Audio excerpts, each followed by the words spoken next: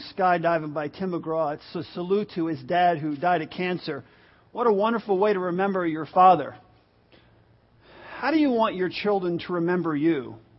I love that. I love that clip from Cinderella Man. Here's a dad giving up his meal for his child. We step back sometimes. I do. I think, how are my children going to remember me? I don't think anyone wants to be, not remembered as a person who was a good father or a good husband or just a good person. A good person.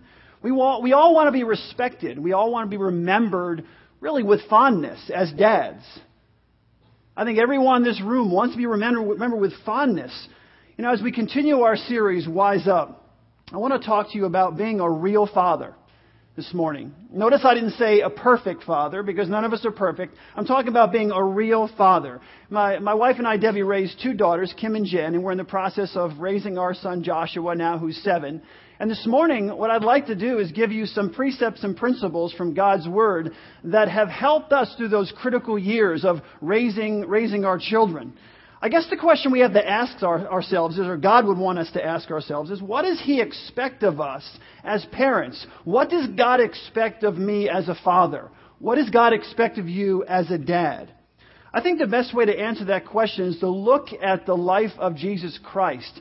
To look at His life in His adolescent years. Now, we don't have a lot written about it, but in Luke chapter 2, verse 52, it says, "And Jesus increased in wisdom and in stature, and in favor with God and man." It's short, but it has substance. There's a lot of substance there. It refers to 4 major areas of our lives. The physical, got the physical in stature.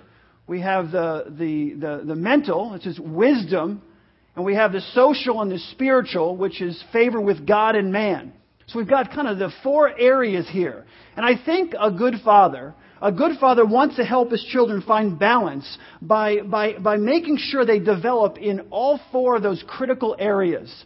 That's our goal, to make sure that our children develop in those critical areas, both physically, spiritually, socially, emotionally, just that God would allow us to invest in our children in such a way that they will physically and mentally and socially and spiritually grow to become the men and women of God that He has created them to be. See, the reality is that our children are confused at different times in every one of those categories. But to tell you the truth, I don't think we as adults have kind of got it nailed down either. If you look at our lives, sometimes we don't have all 4 of those categories nailed down. But our children, they struggle at different times in every one of those areas. So what I'd like to do first is kind of take a look at our daughters. As dads, we need to kind of step back and look at our daughters. When they look at themselves, for example, at stature, we're talking about the physical. When they look at themselves, young women usually focus on how they look. That's really their number one focus as they get older, is how do I look? And really, think about it. What's having the greatest influence on the way they feel about themselves, their self-worth? The wisdom of this world. It's absolutely amazing. The world is constantly pounding away at them of how magazines show them what they should look like. The problem is, those magazines are all fake. All those pictures are touched up. Those women don't look like that. They don't. Movies trying to tell us what beauty is supposed to look like, what beauty is. But it changes. Go back from whether it's 60s, 70s, whatever, all the way through the year 2010, and beauty from their perspective constantly changes. First it was a woman with a little more on her, a little meat on her. Then it was as skinny as a rail person. Then this is emphasized. Then that's emphasized. And this is emphasized. And this is your hair, whatever. Remember Farrah Fawcett? Remember those? How many people blew their hair back like that in those mall days? Come on, put your hands up. You had your hair all blown back. My hair used to be parted right in the middle. I looked like Vinnie Barbarino. You know what I'm saying? It was all back. I used to blow dry my hair every single morning. Then I started losing a little bit. I quit blow drying it because I figured, that might not be helping me. So, part of it on the side, put it over here now. But remember those days, everything, it changes. The world tries to tell our girls, our women, how they should receive their value, what their value is, which I find totally amazing since the world is so messed up. Think about it. They're the ones telling you what should have value. They're the ones telling you what beauty's all about. They're the ones telling you all these different things when the world is so messed up itself. They don't know which end is coming or going most of the time. But they're telling you how you should think about yourself. So what do we do as moms and dads this morning, I'm talking to dads, to combat some of those messages they're getting? We need to teach them what true beauty is. In Proverbs chapter 31, verse 30, it says this. Proverbs 31:30 says, "Charm is deceptive and beauty is fleeting, but a woman who fears the Lord is to be praised." The Bible says in Isaiah that Jesus had no beauty or majesty to attract us to Him. Nothing in His appearance that we should desire Him. Think about that. Jesus Christ says that. He had no beauty or majesty to attract us to Him. Nothing in His appearance that we should desire Him. That tells us that He didn't put His worth, His self-worth, in His physical appearance.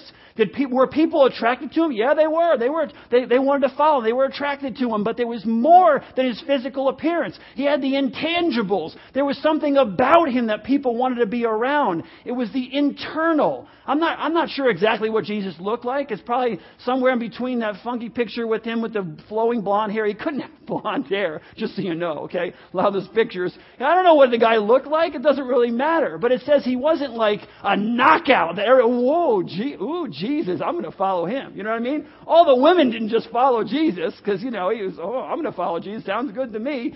It wasn't, He had no beauty or majesty to attract us to Him. It reminds me of the book of etiquette. Believe it or not, I have a book of etiquette in my office. From 1921, I found it. I've read through it. It's really interesting. And one of the most interesting parts of the book of etiquette is on the beauty of women. I'm going to read you a part of it. It says, "You know that she is well dressed, but when she is gone, when she is gone, you cannot remember what it was that she wore." It goes on to say this: "Who wishes to be stared at, remarked upon, openly admired, if not the ill-bred woman?" That's back in 1921. I love the language sometime. But it's, when she walks out of a room, you don't remember, oh man, did you see, woohoo, That's not what you're saying. When a beautiful woman walks out of the room, you just think she's beautiful. You don't have to remark on every, whatever it was you thought was really attractive. She walks out, there's something about her countenance, just who she is. Her beauty is her as a person. And so when she's gone, you just don't remark on a particular thing she was wearing or what was emphasized or whatever else. Because it says, who wishes to be stared at, remarked upon, except an ill-bred woman. I think that's funny. Beauty is more than just how a person looks or using your body to attract attention. It's more than that. It's how a person carries themselves. That's what we're talking about here. That's what God is saying. It's how a person carries himself. It's what's internal. Now, obviously, I'm not a dope here. I understand that people are attracted to other people for certain reasons. You see a person for the first time, you're like, wow, that person's really beautiful. I understand the outward appearance. Beauty is in the eye of the beholder, though. It really is. And I'll tell you something else. Let me ask you a question. Have you ever met someone, this will make my point when it comes to the whole package of a person. You ever met someone you thought was really attractive? Or let's go on the other side. You ever met someone you thought wasn't very attractive? You saw him, you thought, he's all right. That guy's all right, or she's all right. Nothing special. But then, wait, you got to know them. And all of a sudden they got prettier and prettier or more and more handsome. You ever notice that? You get to know someone, and at first you thought, well, I didn't think they were that attractive when I first met them, but then they get better looking as you get to know them. And the opposite is also true. You meet someone, you're like, holy mackerel, that person's gorgeous, or that person's stunningly handsome, or whatever else. And then you get to know them, and they get a little uglier, don't they? You're like, what did I ever see in that person? When I first met them, I thought they were a knockout. I thought they were whatever. But then something happened as you got to know them. Your opinion changed. Why? You got to ask yourself why. Why? And this is what I'm talking about. Beauty is more than just appearance. There's more to it than that. It's who you are. Let me tell you something. If you're an ugly person on the inside, that will show over time. If you're just hanging on thinking, I'm so attractive that I can get away with almost anything. I can be obnoxious, I can be sarcastic, I can be whatever I want to people and or mean-spirited or whatever. I'm going to tell you something. If you're ugly on the inside, over time, that is going to reflect on the outside. And maybe people who see you for the first time will think you're still all that. But people who know you will start to think, well, what did I see? What did I see in them? I don't remember. Dads, point out their gifts, their abilities, their talents. When it's not related to whatever's not related to their physical appearance, start pointing out things about them as people, as individuals. Boy, you are so gifted. You are so talented. You have such abilities in this and that and the other thing. They need to be confident in who they are, not in who other people think they should be. You read a magazine that's telling them, you're never good enough. Women have it so hard in this culture because you're constantly being told you got to be more or something else. It's always the physical. You got to be something else. Tell your girls, let your girls know they don't have to be something else. They don't have to be who someone else says they should be. Just help them understand who they are in Christ. I love this video. This father knows what I'm talking about here.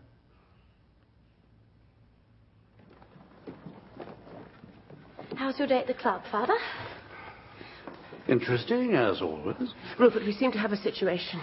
We need your resolution. I want to invite Norman Warren and his sister to our Christmas party. With Lady Armitage, with Sir Nigel and Sybil, a tradesman, Rupert. How will anyone have fun? He's a gentleman who publishes my books, Father.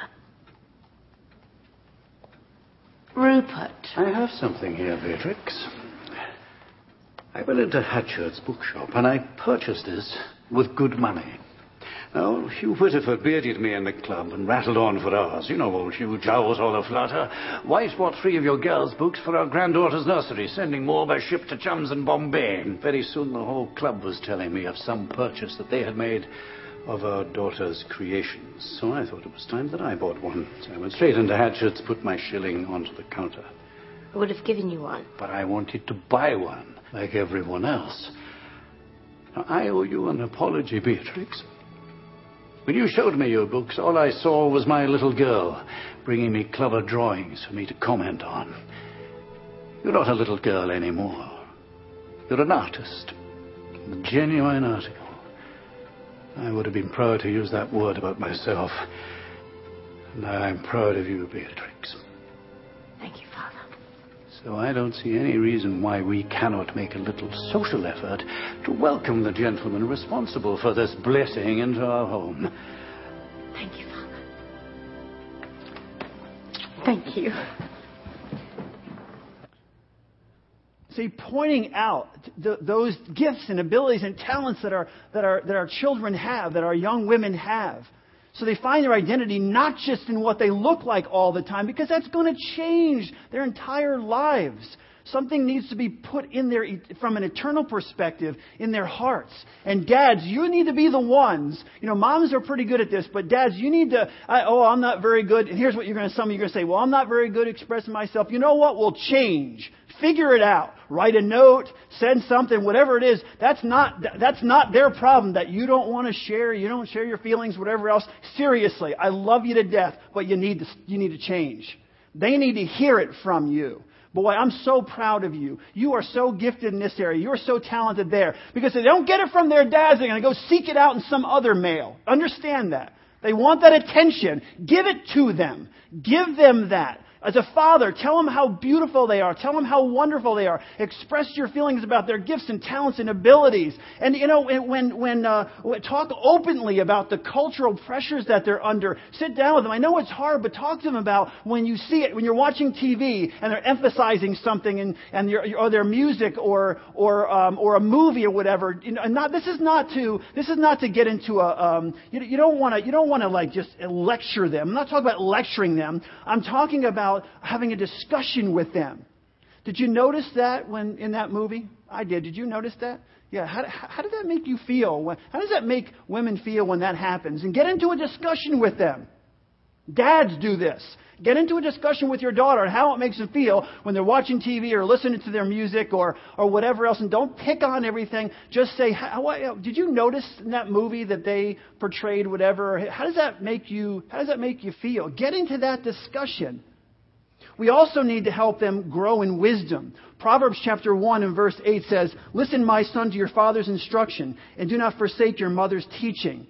See, it's our job to help them grow in their faith. This is key.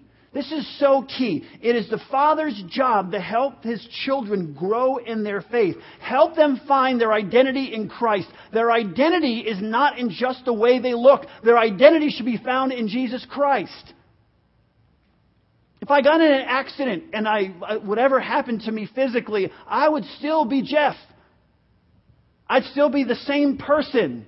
Unless I put all my identity in myself, or whatever, how I look, or whatever else, I find my identity in Jesus Christ. You know, when people say really mean and rude things to me sometimes, you know, I used to take it such to heart and it used to really get me down. It still does sometimes, but the reality is I know who I am in Jesus. So when I get a compliment, I take that, I receive that compliment, and I'm thankful for it, and I really appreciate it, but I don't believe my own press, okay? If people, oh boy, this, that, and the other thing, I appreciate the encouragement, and I say that. Thank you for the encouragement. But the same thing when someone comes along and says something really mean-spirited, that's not who I am either. I don't own that as well. I am who I am in Christ. My identity is found in Christ. I know who I am. I'm not surprised about who I am. I know who I am as a person in Christ. So whether there's compliments, which is nice, or there's criticisms, which are not nice, it's okay because I'm still the same person when it's all over. Because my identity is found in who Jesus thinks I am, not in who everybody else in the world thinks I am. That's so important for our children to understand. They need to find their identity in Christ. Ephesians 2:10 says, "For we are God's workmanship, created in Christ Jesus, to do good works which God prepared in advance for us to do." It's God who created us. And we find our purpose and our value in Him. He created us. How will you ever grow? How will they ever grow in wisdom if you don't teach them and help them understand who they are in Christ? Who they are. We need to help them understand that. They need to own their own faith. For our kids to grow in wisdom, we as dads need to be the consistent model that lives in their lives every single day. We need to be a consistent model that is there every single day. Now, we're going to make mistakes, but you know what a good model does when he makes a mistake? What does he do? Asks what? Right, ask for forgiveness. Exactly. Nothing wrong. You can make a mistake, but you go and say, you know what, I shouldn't have said it that way. I shouldn't have handled it that way. I just want to apologize. You know, what you did was wrong, but the way I handled it wasn't right either. So I want to let you know that I still think you were wrong, but I want to apologize for. Just be a consistent model. Teach them what it is to ask for forgiveness, to receive forgiveness, to say that I'm wrong, to say that I'm sorry. Be that kind of model. It gives them an example to follow. We need to realize that more is caught than taught. That's important. More is caught than taught. You can talk all you want about you should do this and you should do this and you should do this. They catch more, okay? More is caught than taught. They'll catch more by your example than what you say sometimes. And if what you say is not backed up by how you live, that's worse. And it also gives you the authority to talk. When I say something to my children, I believe I have the authority to say it because of the way I try to live my life. And when I make mistakes, I apologize. That gives me the authority to speak into their lives. See, we need to set the pace, not the world around us. Dads, we need to set the pace. We need to set that pace. See, the problem is with parenting sometimes is that we become reactive instead of proactive. We're reacting to everything. We wait until we face a problem and then we react to the problem. It may be out of love, it may be out of fear, it may be out of anger. The problem is we are on the defensive. We put ourselves on the defensive. Instead of being a proactive parent, you're a parent who's constantly on their heels. You're always just kind of catching whatever comes to you. You're never really moving forward and going the offensive. Deb and I are students of our children. We always have been. We are students of our children. We don't wait for the next wave to come pounding us against the rocks before we react to it. We're not like playing defense. We're not being, we're being proactive, not reactive when it comes to our children. See, our children need us to set the pace. They need us to set the pace, to have solid, clear answers to what's going on in their lives because there's so much compromise in our culture right now. And moms and dads especially, you need to have solid, clear answers to the things that they're facing because there's such a pressure to compromise. Listen, dads, be the greatest influence in their lives. Be the greatest influence, most powerful influence in their lives, and never relinquish that position to anyone or anything. Let me tell you some truth here. And I don't care what they write about. I don't care what the experts say. I was for my two daughters, the greatest influence in their lives when they were growing up. Now, Deb and I'm including her. I'm just talking about dads though, okay? I was the greatest influence in their lives growing up. And I stated it, and I never relinquished that position to anyone else. Teachers, their peers. Oh, look at the studies. The peers have more influence. If you want to relinquish it and give it over to them, maybe they do. If you want to give it over to the teacher, you want to give it over to the culture, maybe they do. But a father who lives his life to the best of his ability, to become more like Christ, and who apologizes when he's wrong and lives his life openly and doesn't try to be perfect but just tries to be a real dad and speaks to his daughters and invests in his daughters' lives or his sons' lives, that person has the greatest influence on the life of your child. I'm sorry. And dads, do not relinquish it to anyone else or anything else. And don't let anyone tell you that when they hit 12 or 13, you're not important anymore. Their peers. I don't care what the world says. They're wrong. They're wrong. And if you just sit back and go, well, gee, 13 or 12, I can't wait till they're 19 or 20 to get back into their lives. You lost, man. You just gave up. Don't give up. Don't give up.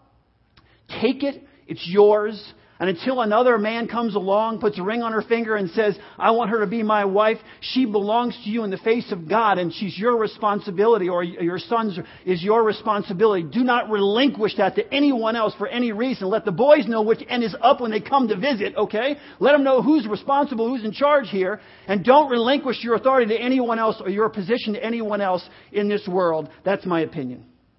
That's my opinion. Dads are the greatest influence, along with moms, in the child's life. And I'll tell you something. As a youth pastor, here's what I watched. I watched students who were on fire for Christ, okay? And their parents were kind of languishing around here. And as they got older, you know what happened? The student came right to the level of their parents as they got older. So who had the most influence? I watched other students who were struggling spiritually. I kind of didn't want to really do. And all of a sudden, but their parents were spiritually solid as a rock. And all of a sudden, as they get older, guess what happened? They raised to the level of their parents.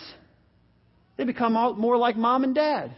You have influence. Don't relinquish it. You guys have influence in your children's lives. Live it to the best. Live your life to the best you can.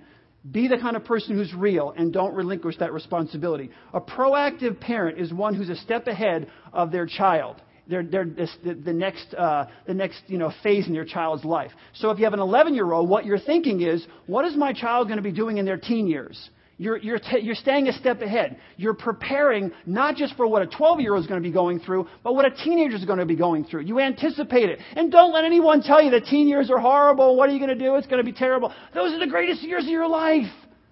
You get to communicate with your children. You get to invest in your lives. It is the greatest. It is the best years. Just anticipate it's going to be awesome, but prepare for what they're going to be going through. Be a student of your child. A proactive parent talks through life issues so they don't become a family crisis. A proactive parent has a tighter grip when they're younger and then a lighter grip as they get older. When they're younger, you kind of, you put the kibosh a little bit on them, okay? But as they get older, you loosen up. Parents are doing it backwards. They just let the kids run wild when they're younger, and then when they get older, they kind of crush them in and say, oh, I don't want them to get out there and do this and that. Do the opposite. Little bit of pressure when they're younger, through their first, 5 or 6, 7 years. And as they get older, you start to loosen your grip. Because remember what I said a couple weeks ago? If you squeeze something tight, what happens? It dies or slips through your fingers. So as they get older, you got to lighten that grip. A proactive parent understands their child's uniqueness, their besetting sins, and their personality traits. Some difficulties are going to be more difficult. Some sins will be more difficult for your child than others, okay? So what you need to do is you need to find out what they are and focus on those issues instead of playing whack-a-mole. You ever play whack-a-mole? Thing pops up, now you're like, you know what I mean? You're whacking everywhere, you don't know what's going on. Focus. What are your child's what are their difficulties? What are their besetting sins? What are their faults? What are some personality flaws? Focus on those things. Help them work through those. And remember, it's balance, not busyness. Balance, not busyness. Thinking you can put your kid in 100 different activities to keep them out of trouble, that's how I'm going to raise my kid. I'm going to keep them so busy that they can't see straight. Okay? That's your parent. That's your game plan. I'm going to put them in 100 different sporting activities and 100 different activities all the way around. They'll never have any free time in their lives except to study and go to these things. And that's probably not the best way to go. Now, if that's a part of a balanced plan where you're helping your child build character, so obviously you want to get them involved in this, you want to get them involved in this, but putting your child in so many activities they can't think is probably not the best way to go. Because honestly, you think it's going to keep them out of trouble, but then you have to think down the road a little bit. They've never really experienced those things with you. They've never walked through some of the difficulties with you. You've never really talked those things through. Your plan was just to keep them busy. I'm going to tell you, when they get to college, you're going to have a little bit of difficulty there. If you've never addressed those issues, those struggles, those faults, you're just avoiding the inevitable. They're going to go through those things. The only question is, are they going to go through them with or without you? I'd rather my child go through them with me and walk them through with me. So talk about all the issues, sex and drugs and all the things that are going on. Talk about them. And, parents will say, well, we've never had to address that. I love that comment. You never had to address it, but your child has. And the question is, who's given them their information if not you? Again, not relinquishing your responsibility. That's yours to own. As parents, we need to help our children walk through these issues. Jesus grew in wisdom and stature and in responsibility and favor with God and man. How are they going to grow in wisdom if we don't teach them? How are they going to grow in stature, okay, if we don't teach them who they are in Christ, both on the inside and the outside? How are they going to grow in favor with God spiritually if they don't understand who God is, if we're not teaching them who God is? How are they going to grow in favor with man socially if we're not giving them guidance and helping them work through their issues and their sins and their personality flaws? How are they going to do those things and find their balance if we're not helping them work through those things? And fathers, honestly, dads and moms, be honest with your kids. Proverbs chapter 12, verse 19 tells us, truthful lips endure forever. Just a couple quick things. Don't defend your child when there's an adult brings something to you. Don't defend your child when you know they're in the wrong, when you find out they're in the wrong. I've watched this happen. For some reason, parents will defend their children, even if they'll take their child's side, even if they pretty much know the child was in the wrong. Don't do that. It's not teaching your child the right things. If your kid is not very good at something, say they love baseball, but they're playing t-ball when they're like 13 or 14. You know what I'm saying? They're 14 years old playing t-ball. Be honest with them. Tell them it's so much fun. I'm so glad you go in the backyard and play t-ball. It's so great. But don't tell them that you can be a professional baseball player. No, they probably can't. They're playing t-ball at 13 or 14. They probably can't. The Bible says, raise up a child in the way they should go. When they're old, they will not depart from it. Go with their natural bent. What's their natural bent? Maybe they're more, they're a mathematician, or maybe they're an architect, or maybe they're an artist, or maybe they're musically inclined. Direct them to their natural bent. Don't just say if they like doing something, you're the most amazing person. If they're still drawing stick figures at 17, they're probably not going to be an artist, even if they like it. So tell them, keep drawing stick figures. I love them. I'll put them on the refrigerator. But, don't encourage their natural bent. Tell them, this is hard too. Tell them when they're doing something annoying that will negatively affect them in a social setting, in other relationships. I know it's hard, but you say, honey, if you do that in public, you may get some really not very nice comments. Or, I'm sure your husband or wife is not really going to enjoy that kind of behavior. Don't just pass the buck to let their husband or their wife or their boss or their friend deal with it. It's our responsibility. Dads, it's our responsibility to deal with. How many people love to watch reality shows sometimes? They don't tell me which one, but you kind of, no, I don't watch any reality shows. You're all liars! You know why people love to watch reality shows? Because people love to look at other people's behavior. It's so bizarre. It's so amusing. It's so outrageous. And I honestly, before God, think a lot of that behavior is because parents did not address it in their children's lives. And so now you have these adults on national TV and you're going, how could a person... it's almost like watching a train wreck or something. And it's, people watch it as amusement, but it's really scary. You watch these people and you're like, holy mackerel, no one ever tell him that... Let me tell you, if your son is treating women like an object right now, 16, 17 years old, treat him like an object, and he thinks he's all that. He's really arrogant. He's got a lot of arrogance. He kind of walks around, treats people and women any way he wants to. Hey, Dad, how about sitting down and dealing with it? And saying, hey, son, if you continue to do this, your life is going it's not going to turn out very well. It's going to be empty and painful. You think, well, he's a good-looking guy. How's it going to be empty and painful? You know what? I don't care how good-looking he is. If he is arrogant and treats people like dirt, you know how long a wife is going to want to put up with that? Honestly.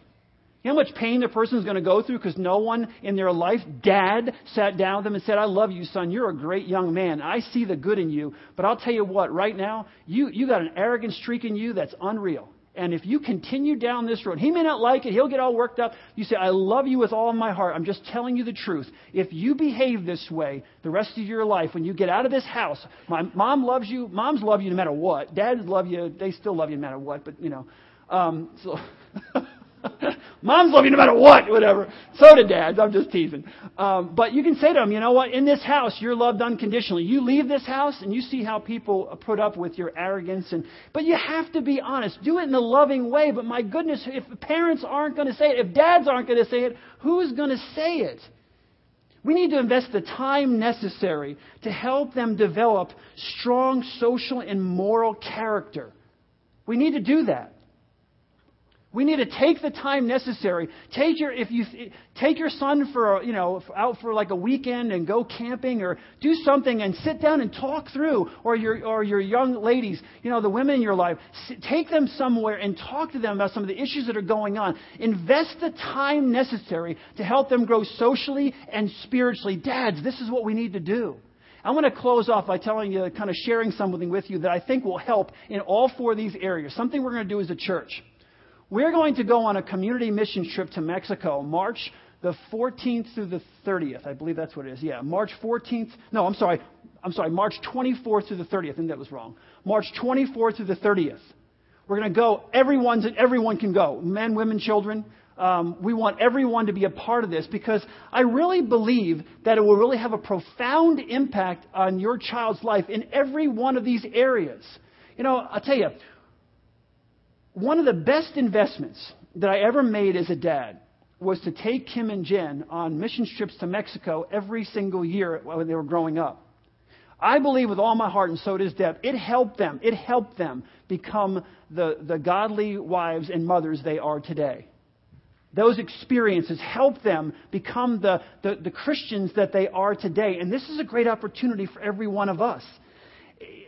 As a dad, I really want to encourage you to think about taking this trip, March 24th to the 30th, and we'll all go together. A lot of things that we can do. We'll go to Mexico, and I know a lot of stuff going on. Where we are, it's pretty safe. I mean, we've never had any problems whatsoever, so don't let anything scare you away from this. But I'm telling you, what an incredible investment you can make in your family. It'll be $1,500 per person. I know it sounds like a lot, but if we start planning now and saving now as a church, if we can start doing that now, I want to get as many people to go as possible. What an incredible chance to go away with your children, your wife, singles. You can go. I want all the singles to go. The teens can go, junior high, high school. We're trying to get some people. We already have a couple people committed to do childcare while we're down there. We'll watch the younger ones, even the youngest ones, so that all the families can go. We want to make it easy for everyone to participate. So just think about this, dads. I'm telling you, I promise you this. It was one of the greatest tools I had at my disposal. When you have an opportunity to take your children down there, get them away from all the things that are going on around them, and just invest in their lives and help them draw closer to Christ. So that's what I want to offer. I want you to be thinking about it and praying about it. Seriously pray about it. Talk about it as a family. March 24th through 30th. A whole church, all of us going down together. The entire family, the family of God, the entire body of Christ, all going down together. All right? I want you to think about that. Let's pray together. Father God, thank you so much for this time we can spend together. Father, I pray that you would be with all the dads here this morning. It is so difficult to be a father in this culture, to have pressure from all around us, trying to take away the authority and the influence that you've given to us in our children's lives. I pray, dear God, that we with boldness as dads would stand up and hold our position in their lives. That we would speak love to them and truth to them and encouragement to them. Lord God, allow us to invest in them verbally and allow us to live our lives in such a way that they can follow us, Lord God, and that would lead them closer to you. That we would be able to say to them, follow my example as I follow the example of Christ. I pray for every dad here that you would encourage them, Lord God, that you would strengthen them, that you would give them the skills, the knowledge, the wisdom necessary to be the best dads that they can be, to be real dads, and just be the best dads they can be. In Jesus' precious and holy name, amen. Have a great week.